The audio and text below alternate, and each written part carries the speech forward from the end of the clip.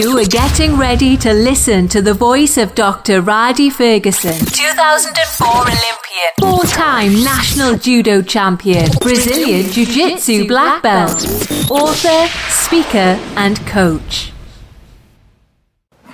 What's going on? This is Dr. Rhadi Ferguson, and welcome to another edition of Coffee with Rhadi.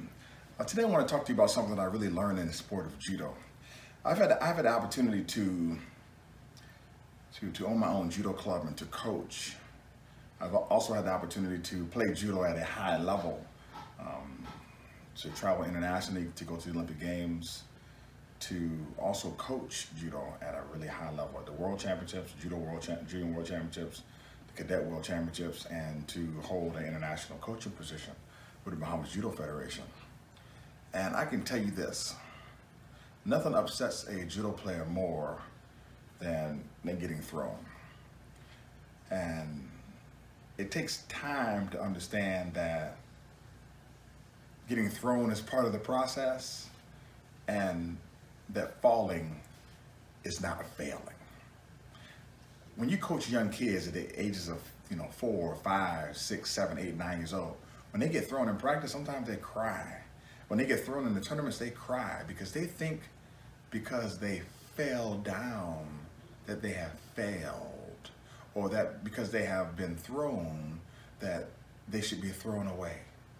And what you have to remember in life is that just because you fell down for a moment does not mean that you have failed. And we all have to understand that failure, even people say failure is not an option. No, failure is an option. Failure is an option. When you do things, failure is an option. But failure is the last thing that happens when nothing else can happen. Failure is the last thing. It's the last thing. Like if you play the whole season and you lose the championship at the end, you can say, hey man, we failed. I mean, there's no other game. That's it. That's it. Like failure happens at the end. But failure is an option. And let me tell you something. You have to fail sometimes. But every time you fall, it does not mean that you have failed. And a lot of people, especially young people, and it's unfortunate, old people get this too, or people who are more mature, they think that every time they fall down, they have failed. Hey, you just fell down. You scraped yourself or you scraped your ego.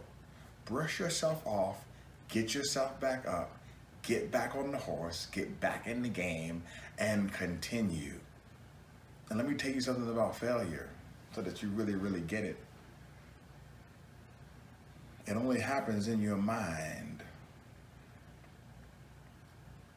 It only happens in your mind. Don't accept that. Don't allow it to consume you. Because what happens is people personalize failure. They say, well, I'm a failure, or so-and-so is a failure. That's not true. That person fell down. I remember my grandfather used to say this. He used to talk about somebody, he used to say, oh man, so-and-so is just a little bit down on his luck. That's it. He just fell down for a little bit and he'll be back. And I'm telling you right now, I've experienced some rough things in life, some rough spots, some rough patches, some things that have knocked me down. You have also experienced those things.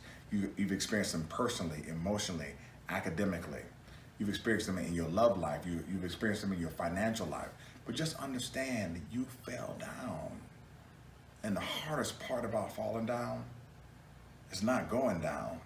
The hardest part about falling down is standing back up and dealing with the things that knocked you down. Let me tell you this. You can handle it. The reason why it was given to you is because you were built for it. I'll say it again.